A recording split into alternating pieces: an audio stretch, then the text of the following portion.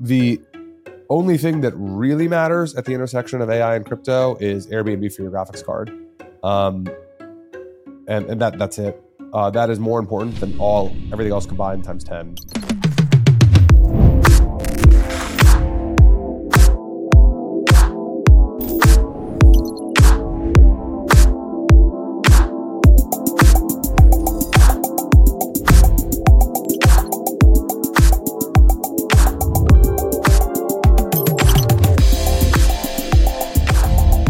Following is a conversation with the managing partner of Multicoin, Kyle Sumani. Multicoin is known for their interesting Web3 theses. Nothing discussed in this podcast should be considered as legal, financial, or investment advice. Kyle, welcome to the Open Metaverse podcast. Hey, Mehdi. Great to be here. Thanks for inviting me on. I'm very excited to have you, Kyle. So Kyle, everybody in crypto space knows about you and Multicoin, so I'm going to jump right into the meat of things. So I recently read your tweet on top-down investing. So can you walk us through the variables and elements of the market structure you look at whilst you're looking to invest from a top-down perspective?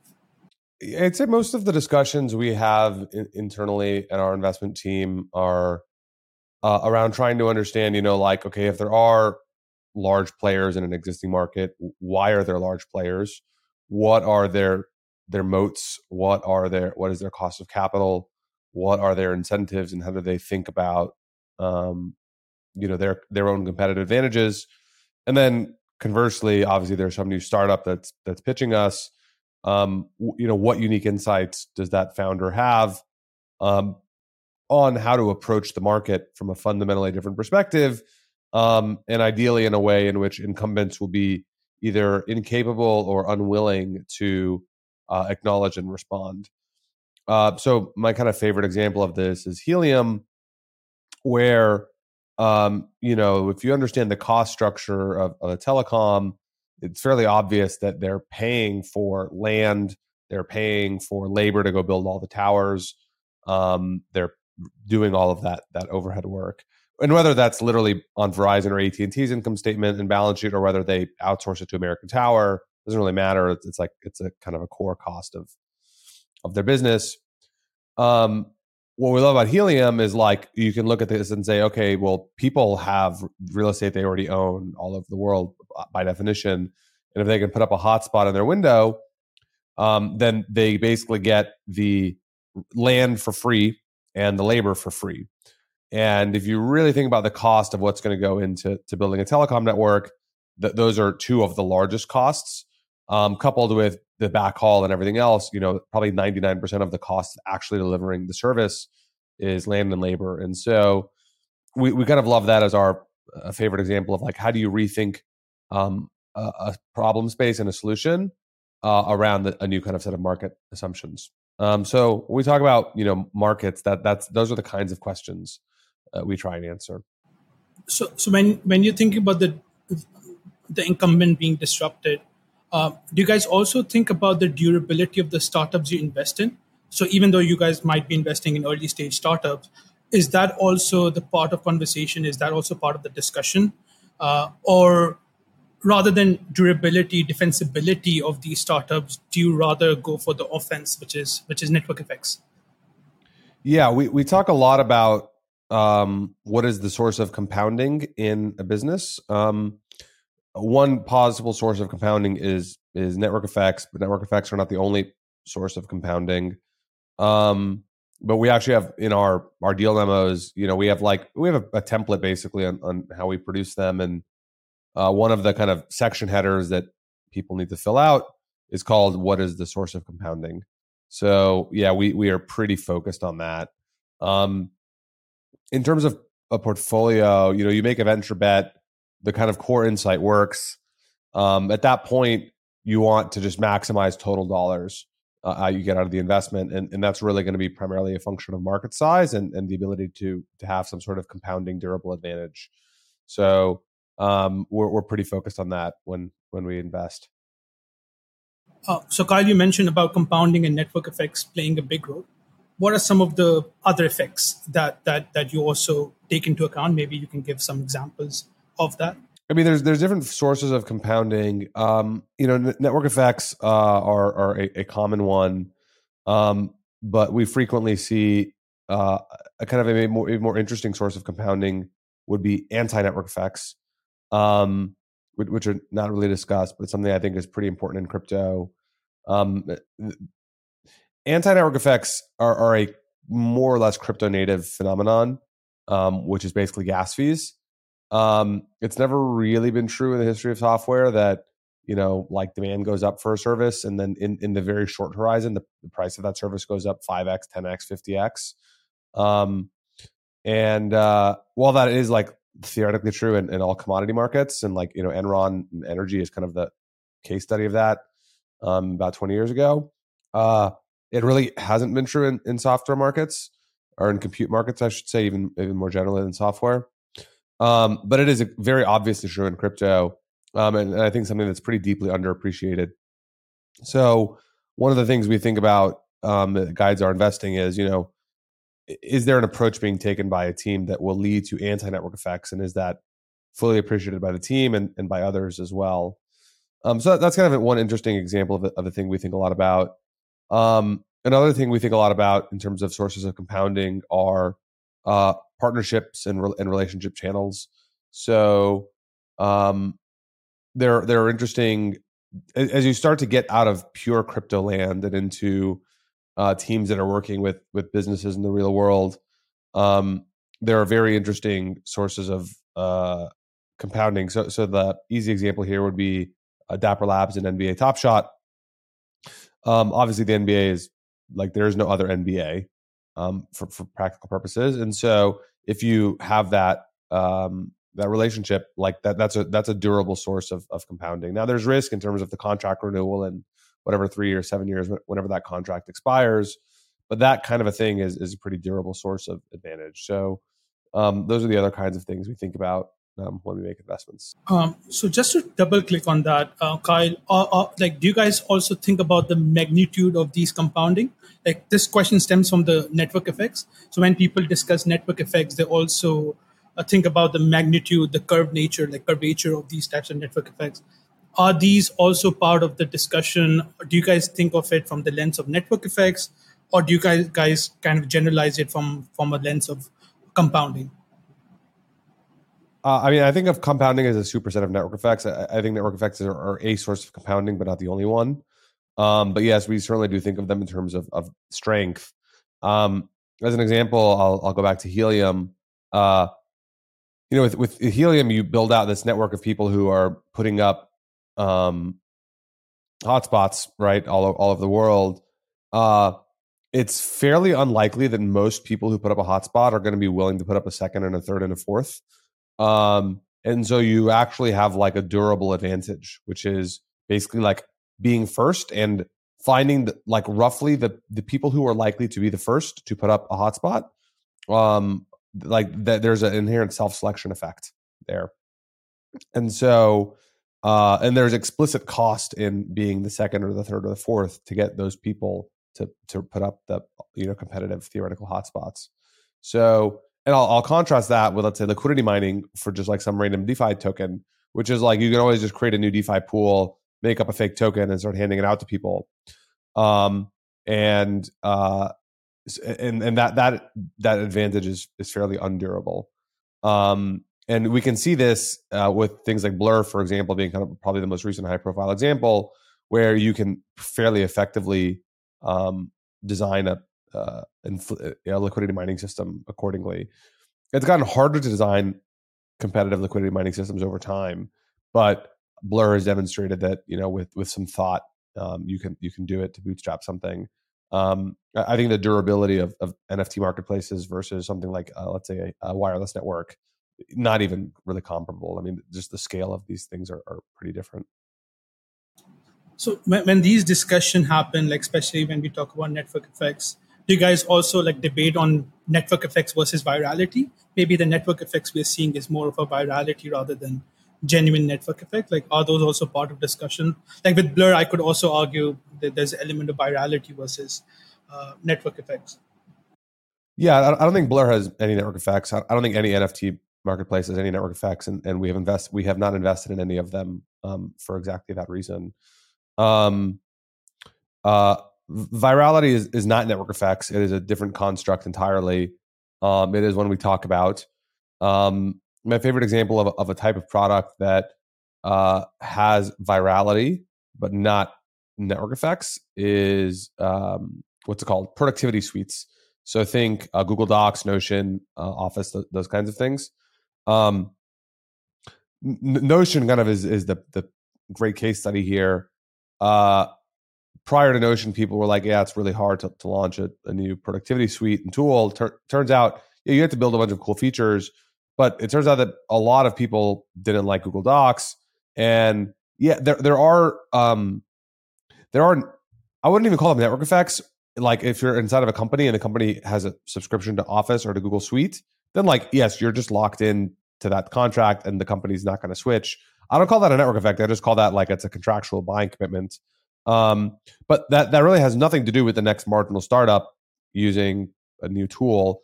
Obviously, there's some learned behaviors and being used to the UI and stuff, but those aren't really network effects either. But like what's great about Notion is like if you get let's say you build a new productivity suite or tool that has some good features and people like those new features, and then they start using it. Well, any productivity document management tool obviously has a share button, and then you send the link out to other people so other people can start using it. And that share button existing is like the core element of virality, because that is now the way in which all of your next users are going to learn about Notion, or whatever your equivalent tool is. So we do spend a lot of time thinking about virality in this context. A similar kind of train of reasoning can be applied to Discord. I think Discord has very low network effects. But obviously there is a virality component to it, which is, hey, I am in this Discord server. If I'm going to start up another server for another purpose, like there you can see that virality effect happening. So we do think a lot about virality versus network effects. So Kyle, I sit on the tokenomics team of Animoca. So one thing I do a lot is think about token designs. So in terms of my heuristic or mental model, when I think about token design is hybrid of capital asset, commodity, and currency. So which property, in your opinion, should DApp, middleware, and infrastructure respectfully target more in their design, and why? So we'll have to break it down into three. For non L1 assets, L1s are pretty distinct assets, but for non L1 assets, we generally prefer the commodity model, for a few reasons. One, it I think has probably the best properties in terms of regulation. Two, pretty easy to understand and implement, and three, has a very simple valuation model. So that is generally our preference. So when you mention easier valuation model, do you guys model out the demand and supply? Is that how you guys think about the valuation from a commodity perspective? Yeah, correct. I mean, there's a float of 100 million tokens. Demand is at a given dollar level, a given market cap for the token. Demand is 20 million tokens per year. Then we know there's going to be that much buying demand. We can then basically think about the value of the network as a multiple of that buying demand. So yeah, we like that. It's elegant in terms of explainability, and valuation, that you can basically produce a DCF type, or I should say DCF. That's the wrong term. But some sort of multiple model, and understand if I'm investing in this speculative commodity, I understand the multiple I'm paying in terms of expected growth. Yeah, one counter argument would be like when you're trying to model this accurately, I think the issue is the accuracy, is because of the price fluctuation, you have this crowding out effect and demand destruction. So do you think that is also reasonable to model, or do you think from a heuristic standpoint, the model will be sufficient to kind of give you a direction that, okay, Oh yeah, this is. everything has to be the cost of using the service has to be dollars denominated. There, you have to do the data credit model, which is what Helium and others do, and Render is moving in this model where you need an oracle price between the token price and dollars, and then you're converting token to data credits or rendering credits or whatever the credits are called. That's the only way these work. Doing these things token denominated is nonsense. That will never work. So, Kyle, just to do a thought experiment further, hypothetically, if there weren't securities risk or securities regulation, why do you think capital type features are not suitable or may not be appropriate? Like, what are your thoughts on that? Like those dApps having token like feature, which represents a capital asset. So let's say you have a yield, you have dividends, you have buyback and burn, things like that. Yeah, I mean, like from a from most investors' perspectives, those constructs are easier to understand than this commodity model that I just described with a burn and a multiple. It just like maps less well to securities laws. So, or I should say, is less favorable under current securities laws regimes. So, like, that's just an inherent trade off as a team you have to make between how much do you look like stock versus how much do you look like a barrel of oil. And like that's not a binary designation. There are elements of gray between those things, but like loosely, you can consider those two things the extreme, and you can design your token system to look more like one versus the other. Excellent. So, Kyle, in terms of novel token designs or mechanism, like some of those designs that you actually like or you have thought about but you haven't seen in market, like I would love to like take your brain on that. Um, I don't think we've seen a token design, or I should say, I don't think we have constructed a token design internally that we think is kind of first order novel and useful and doesn't exist. So the one word answer to your question would be no. There are generally at this point, I think most of the core constructions or mechanisms have been at least laid out or presented by one or multiple teams in different sectors, NFTs, DeFi, DePIN, whatever. And then people are experimenting with how to parameterize different elements of those systems. But I can't recall us kind of having any insights recently about fundamental first order changes or net new designs. Got it. So, Kyle, in terms of first order designs like this, do you think it's better the team takes that decision? Is it better to consult, let's say, other VCs? Like, what are your thoughts on that? I believe pretty strongly. There's kind of two there's two classes of work startups do. There's just like functional stuff, and then there is like kind of things that are really core and strategic. So an example of like a functional thing would be accounting, or even like most design probably falls in this bucket. At this point, I'd say large amounts of engineering also fall in this bucket. Not all engineering, but certainly large amounts of engineering. And then there are things that are like very fundamental and core. So this would be, what is the product strategy over a long period of time? What is our insights about the market? What is our token design? And like, how are we designing our token distribution system to increase our probability of long-term success? And those things, in my opinion, are extremely uncommoditized and really require kind of first-order thinking about the nature of the opportunity. I am generally not a fan of outsourcing any of those like core things that require first-order thinking. And so I haven't loved the idea of token design consultancies because at the end of the day, they don't have to live with the consequences of the decisions they make. And the consequences of this decision explicitly, it like directly impacts the performance of the token and the long-term probability of success of the network. I'm always a fan of put your money where your mouth is. So I like. I mean, we certainly help our portfolio companies think through a lot of these issues, and we obviously do so when we've put our money where our mouth is. Got it, Kyle. I think in this world, there is a case that I might get unemployed. To shift gears a bit, Kyle, I want to discuss about Ethereum.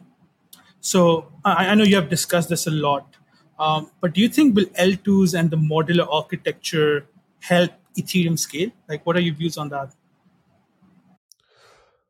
I mean, Ethereum is uh making is trying to increase the total throughput of the system. That is not a debate, and it is successfully moving in that direction. Meaning, whatever you think the current total system throughput is X. In 12 months' time, I believe the throughput will be larger than X. Uh, uh, so that's positive. I think a like kind of fundamental source of disagreement is like how much larger than X do those things need to be over what period of time? Like what does the rate of growth of X need to be? That is kind of an inherently unanswerable question. But one in which I have fairly aggressive views. I think probably I hold some of the most aggressive views on that question of anyone in the market, which is I think that number needs to be like 100x year over year, or at least 10x. And I think most people don't think that's unnecessary. The reason I hold such strong views as the need for rate of growth is I don't think you can build. I don't think real application developers will build real scaled applications until they know that they have a path to scale.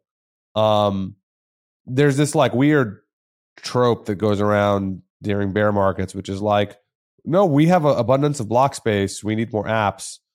And like that is not strictly wrong, but I think it's kind of missing the point, which is if you are a application builder and like you have conviction that your new whatever app it will have 500 million active users in 3 years, whatever, like where would you build that today? And like I don't think Solana can support that today. I hope it can, but like quite frankly I don't think it can. And certainly not anything EVM based. Anything EVM based is like not even thinking at all in this ballpark. And it turns out like if such person and such application theoretically exist, which maybe that person and that app does not exist, but if you assume that person, that app exists, then person is the single most important in all of crypto. They're more important than CZ, Vitalik, and Brian Armstrong combined, like times 10, because that person is actually going to make crypto matter to the world at large. And so, like in my mind, the only point of a chain is to basically is to convince that person to build there. And that's the only thing that matters in all of crypto. So I hold.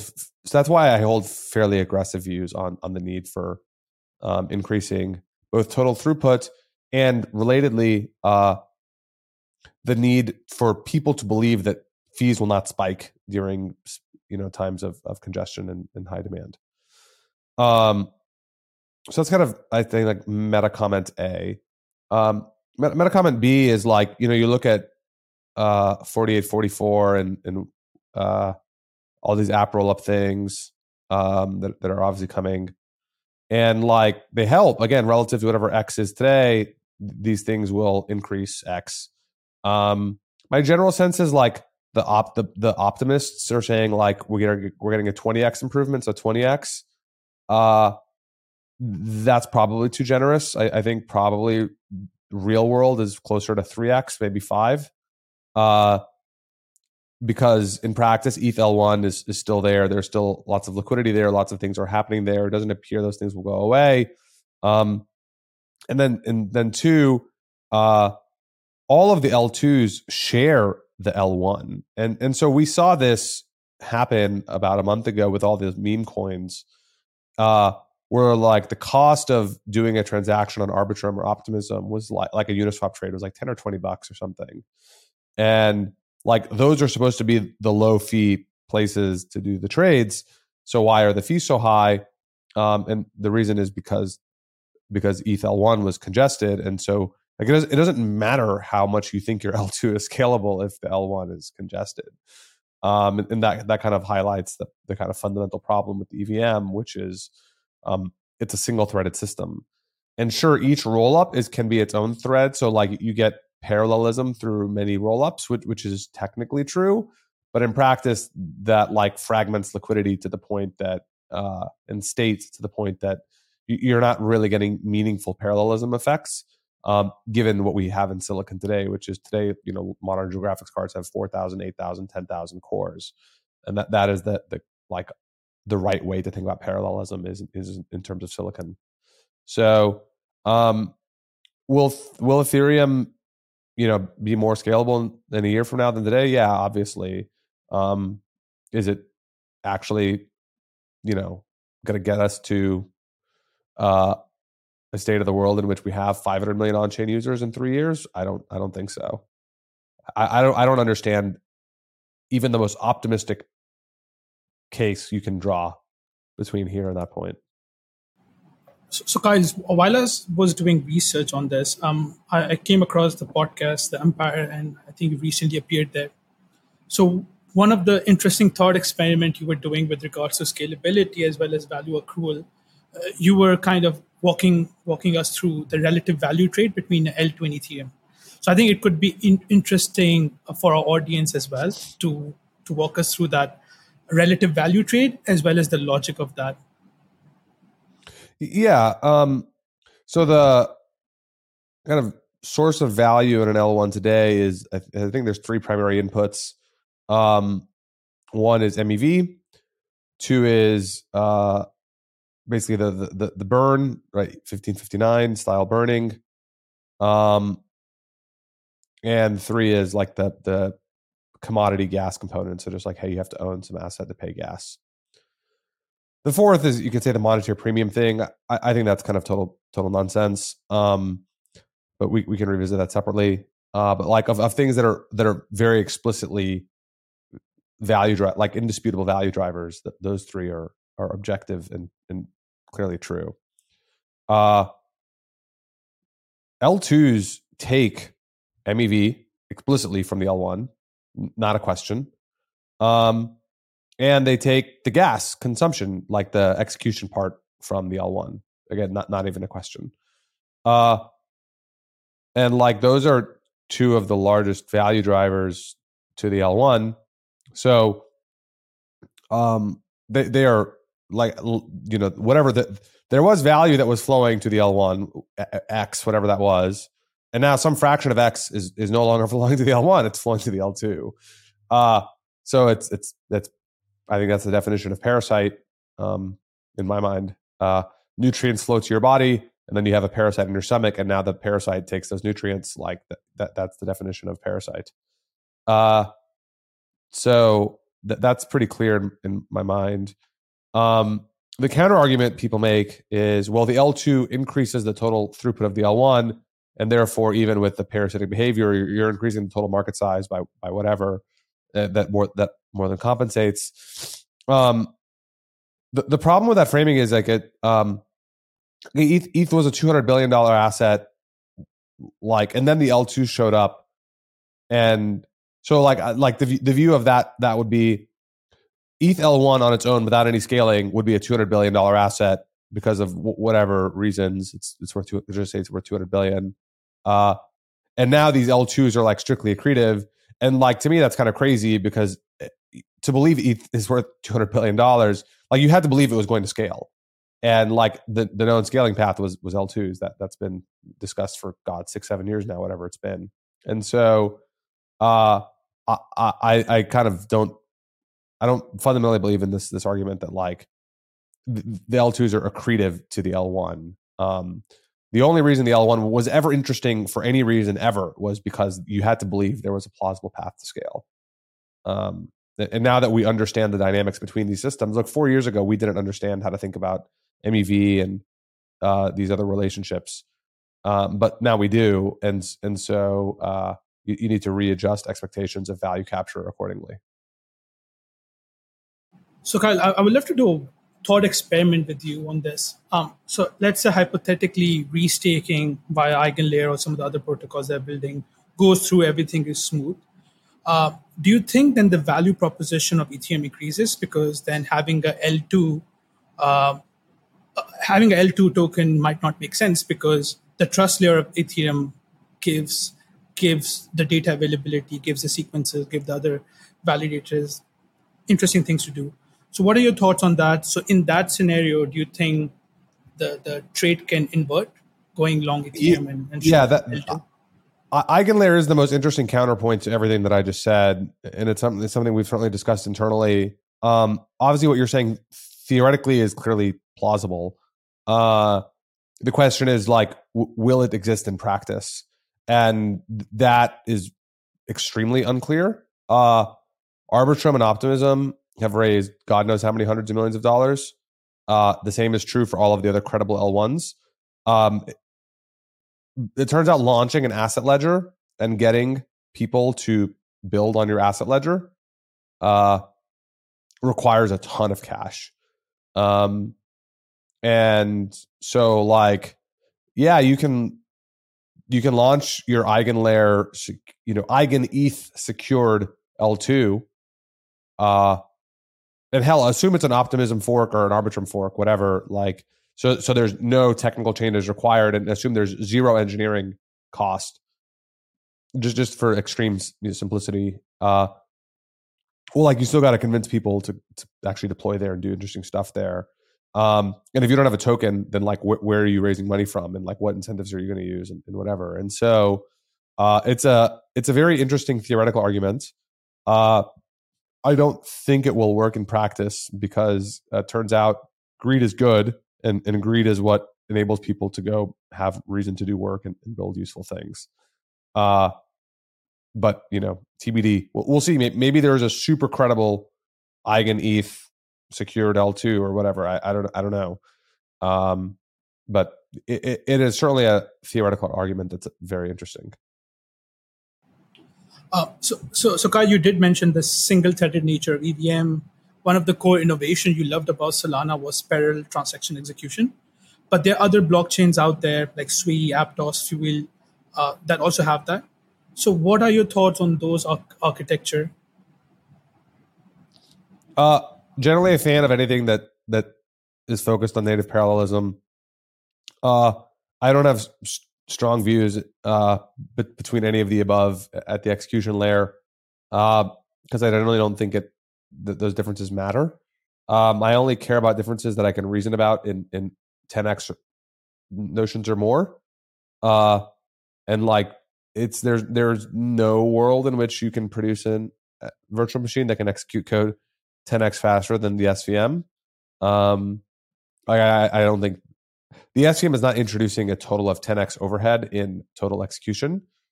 Therefore, like relative to pure hardware, so the 10x gain is basically mathematically impossible. So I don't care is the answer. Like they're all good. I'm supportive of all of the above. The performance differences are not meaningful, and obviously all of these teams will, to the extent any of them come up with interesting ideas, like the others will copy them over time. So like those things will normalize over, call it a 12 to 24 month horizon for any given, major innovation. What I like about all those platforms is that they fundamentally align to the nature of silicon. A couple of days ago, Jensen Huang, the CEO of NVIDIA, gave a keynote at Computex. It was like, I think 48 hours ago. And he was, in his keynote, he used the word accelerated computing something like 200 times, just like kept saying it over and over again. And he was very, very clear that means, like, I think two primary things. One, massive parallelism. And two, designing the entire software stack around that premise. And if you look at Solana, like that's explicitly what it is, and that's also what Aptos and Sui. I'm not as familiar with Fuel, so I won't make any comments there. But Aptos and Sui are also very explicit in that focus. And as I think about like the future of performance in computers, I think it's pretty much consensus now among most systems engineers and builders that the substantial majority of gains to be had on a go-forward basis are going to come from natively accelerated computing. And so, like we understand the kind of core limitations in physics here. And whereas 10 years ago, those claims were fairly, they were certainly not consensus claims and were kind of hard to take at face value. I think today they are fairly consensus claims. And so, like you want to map your scaling strategy of your blockchain based on kind of the core physics limitations. So I'm very supportive of all teams that roughly map to that model. Excellent. So Kyle, talking about NVIDIA, what are your thoughts on the intersection of AI and crypto? How are you thinking about that theme? Are there any investments you have made within this intersection vertical? Yeah. Actually, I have a blog post. I think it's going to publish any day now. It's in legal review now, so I should be ready to go on this topic. There are lots of things you can. There are lots of fairly obvious things to do here. Things like block explorers with native LLM search and stuff like that. There's some kind of clever ideas around NPCs and other kind of NFT items, but like I think all of those are missing the forest for the trees. The only thing that really matters at the intersection of AI and crypto is Airbnb for your graphics card. And that's it. That is more important than everything else combined times 10. It is there is a fundamental shortage of GPUs in the world. This has been obviously true. The CTO of Microsoft, Kevin Scott, recently went on the No Priors podcast like a week or two ago, and in the podcast, he said his number one problem as CTO of Microsoft for 5 years in a row has been GPU management and GPU allocation. I had expected him to say that since the launch of OpenAI and ChatGPT. I knew that was the correct answer to the question. I did not expect him to say that has been true for 5 years. And like given the rate of demand growth, it's just like is the single most pressing kind of supply chain problem in the entire technology industry.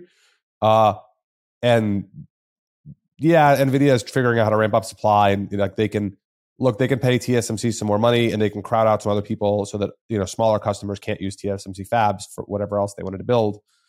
But like there's also just the lag time of building a new fab is like 5 years or whatever. Right? It's just an incredible lag time to build new fabs.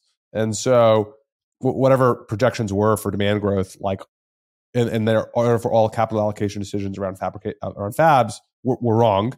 And there is an enormous lag time to make those things right. And so you have this incredible discrepancy between demand growth and supply. I'm pretty sure demand growth for GPUs is at least 10x in the last 6 months, and I think that's probably the lower bound. I don't know how to quantitatively measure these things, but I'm fairly certain that's a conservative estimate. And I think it's probably closer to 100x than 10x. Over the next 24 months, I think we'll have a minimum another 100x in growth as we get to AI-generated games, and in particular video. AI, once we have, like, Runway ML is kind of the poster child here, and it will, in another, the stable diffusion moment for video is going to happen, I think, probably this year. If not this year, then early next year, certainly. And the demand is just going to be insanity. And so, there's just not enough silicon that can come out of these fabs. And so we need to figure out how to repurpose all of the existing silicon around the world to support these workloads. If you could take every piece of silicon that exists on the planet Earth today, specifically every graphics card, and repurpose it to support workloads, ignore latency, ignore like memory bandwidth per card, whatever. Those are obviously real problems, but ignore them for simplicity of the thought experiment. We actually would have a surplus of silicon. to support these workloads. But that silicon just is not being configured to support these workloads in production settings. And so it's just one of the largest arbitrages that's ever existed in commodity markets. And so, we're very focused on that. We have made 3 investments in that category. The first of which is Render. We invested in Render 2 years ago. And then the other 2 investments we've made there are not public yet, so can't talk about them. But we're super, super excited about that opportunity set. And it will be one of the largest opportunities in crypto. Yeah, so Kyle, you have made 3 investments, kind of get a sense that it won't be a winner-take-all market. So there'll be potentially more to come as well within that division, or do you think 3 is suffice? We would like to do more. This is not a winner-take-all market. I described it as Airbnb for your graphics card, which is a very crude but useful mental model to understand the use case. But that is overstating the technical simplicity. This market will fragment across many dimensions, both in terms of workflow integrations to the actual development process, and then also around just like use cases and demand aggregation. So this will not be winner take all market in the slightest. We expect to make many bets there, and this market will be fragmented across a number of variables. So Kyle, Multicoin is well known for its investment within the theme of proof of physical work or useful work. So apart from Hive Mapper and Helium, are there any other interesting projects or themes you have invested in or are bullish on or thinking about within that similar vertical? There's lots of things in proof of physical work or DPIN that we think are very interesting. The only 2 investments we've made are Helium and Hive Mapper. But we've certainly spent a lot of time and energy on a lot of other things in that sector and continue to follow it very closely. So Kyle, I again want to do a thought experiment with you on this. So what are your thoughts on some of the Web2 skeuomorphic design, like token incentivize Uber, Airbnb, Grab? Like, what are your thoughts on that? Let's say, what might your reservation be around these types of theme as well? Generally, I'm interested in them. I think they can work. I don't think any of these services will replace their Web2 counterparts. So I think Web3 Uber will never kill Uber, and Web3 Airbnb will never kill Airbnb. But I think these markets can exist.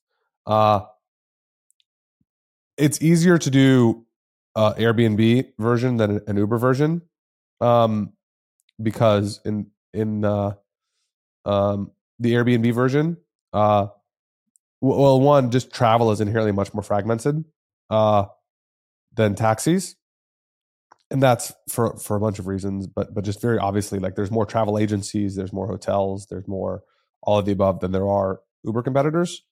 And there's Uber, Lyft, and it's kind of it. And then in other markets, you've got like Grab and Didi and stuff. But it's just extraordinarily centralized market. There's a whole bunch of reasons for that like I won't get into now, but that suffices it to say that's the case. The interesting opportunity around Web3 versions of these things probably comes when you couple them with an interesting technology. So the obvious one is self-driving cars. If you can imagine you start buying self-driving cars, then that creates an opportunity to rent your car out, so to speak, right? For taxi use case. And if you couple a token incentivized taxi network thing with self-driving cars becoming available, that combination of things may lead to a viable alternative competitor. I generally like these kinds of models where you can combine some sort of technology change and the business model change concurrently. That's quite compelling. So Kyle, I want to also pick your brains on real world asset tokenization. Like we got his CE on the podcast a couple of months ago. Like directionally, he was very bullish on that theme. So want to learn more about that from your end. Like, what are your thoughts on that? How are you looking at that space? Do you think there's a big opportunity set there? Do you think the timing risk is way more than the opportunities for this theme? I mean, real world assets on chain will obviously be a thing, and I wouldn't be in crypto if I didn't believe that will happen. So yes, it will happen. I think the term is not helpful from an investor's perspective, in the same way that the term NFT is not helpful.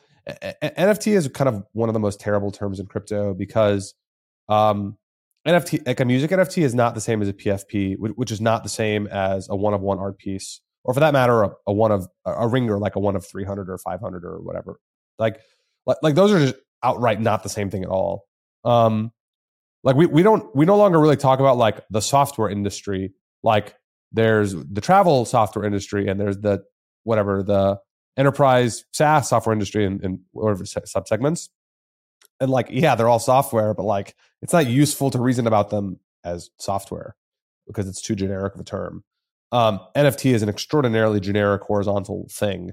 And so like I kind of don't use the word NFT in any meaningful way internally. RWAs is a blanket term to refer to literally everything that's not a native crypto asset. And like no one talks about bonds and equities as like the same thing because like they're clearly not the same thing. So you need to be very clear in the use of terminology and don't letting that impact your brain in terms of how you think about things. So that's kind of meta rant number one. Will there be more to RWAs in the future than today? Yes. Is that thesis an investable thesis? I'm not sure. Stablecoins is the obvious one that really matters, and but even like stablecoins, it's like how do you go long stablecoins? Not really clear how to do that, other than buy equity in Paxos and Circle, which obviously those are not publicly tradable, so very hard to do that. Disclosure: we are an investor in Paxos. So like, yeah, like, do I want to go long, bonds on chain? I mean, maybe, but like unclear how to go long that, right?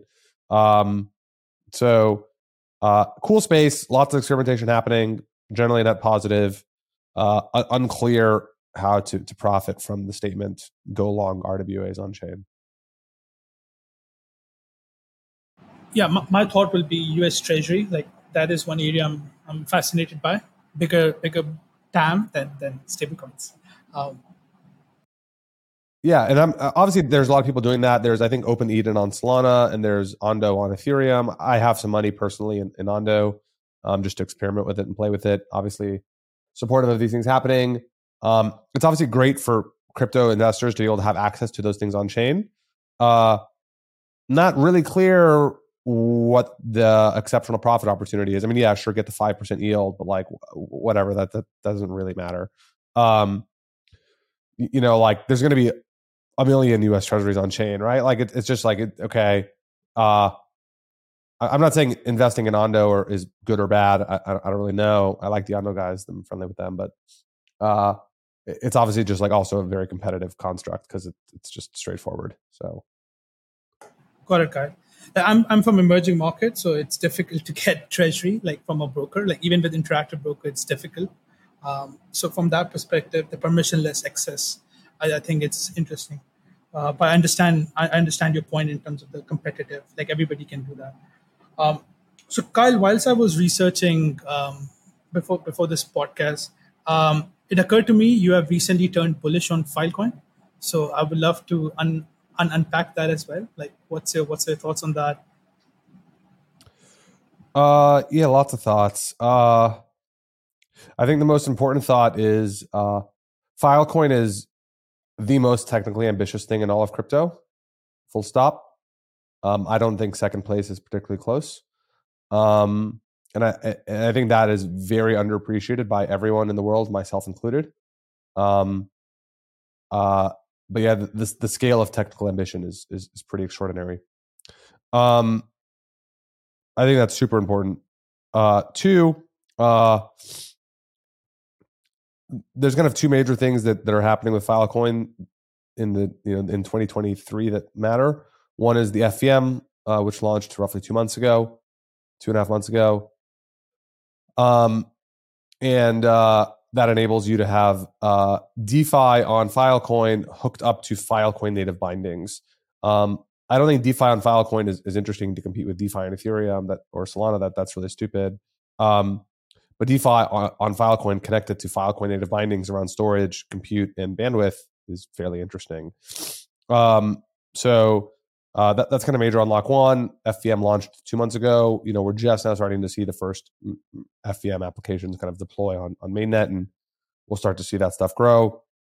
But being able to hook up programmatic payments to Filecoin native things that happen in the real world is pretty interesting.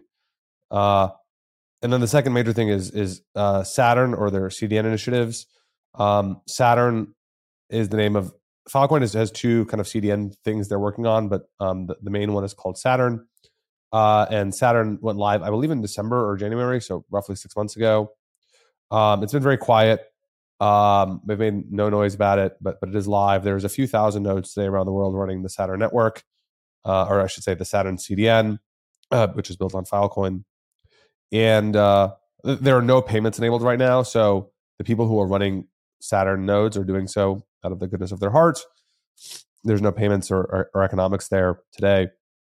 But the step one of Filecoin was data storage. Step two was bandwidth and CDN, and step three is compute. Step two is starting to happen very quietly. I expect to see a lot more noise out of Saturn and the Filecoin CDN stuff more broadly in the back half of this year. It's been live, for 6 months in production. Obviously, they're fine tuning it and tweaking it and stuff. I suspect it'll become a lot more salient in the near future. And I think about storage on a standalone basis is, like, by definition kind of not super useful, because, like, you store stuff, you need to be able to get it out, obviously, for any real world application. And Saturn really unlocks Filecoin is becoming a substantially more useful thing for all developers in the crypto ecosystem broadly. Relatedly, is we just see there's like all this decentralized social stuff happening. I think a lot of that stuff will map very nicely to Filecoin and Saturn. So Kyle, just to reiterate, is it the integration of the virtual machine, the storage, and the CDN? Is that yes. What excites you the most? Okay. Yeah, I think that stuff is both the CDN and the FVM are fairly under appreciated and misunderstood. And both of those things are live now, and I think will start to become meaningful growth stories over the next few months. So Kyle, just to follow up on that, do you think those those two modules, do you reckon they would need separate tokens, or do you think one token file would be sufficient? Like, I obviously haven't done the research on this and don't know much about it, but do you reckon those two modules could have their own native tokens? Well, I mean, the FVM should not have its own native token, and it is all powered by Phil today. And you use, in the same way you use ETH on Ethereum, you use Phil on the FVM. So no there. On Saturn, there are very interesting arguments on should it use Phil or should it use its own native token. I do not know what those teams will do, but certainly a very interesting set of decisions and debates to be had. Awesome, Kyle. Before we conclude, was there any question I should have asked you but didn't? No, I think we've covered a lot of ground, from token economics to proof of physical work to Filecoin and a bunch of other things. So I think we've hit a lot of ground here. Excellent. Thank you, Kyle, for joining us today. I really enjoyed this episode. Thank you. Hey, Mehdi, appreciate you having me on. Thank you very much. Bye, everyone.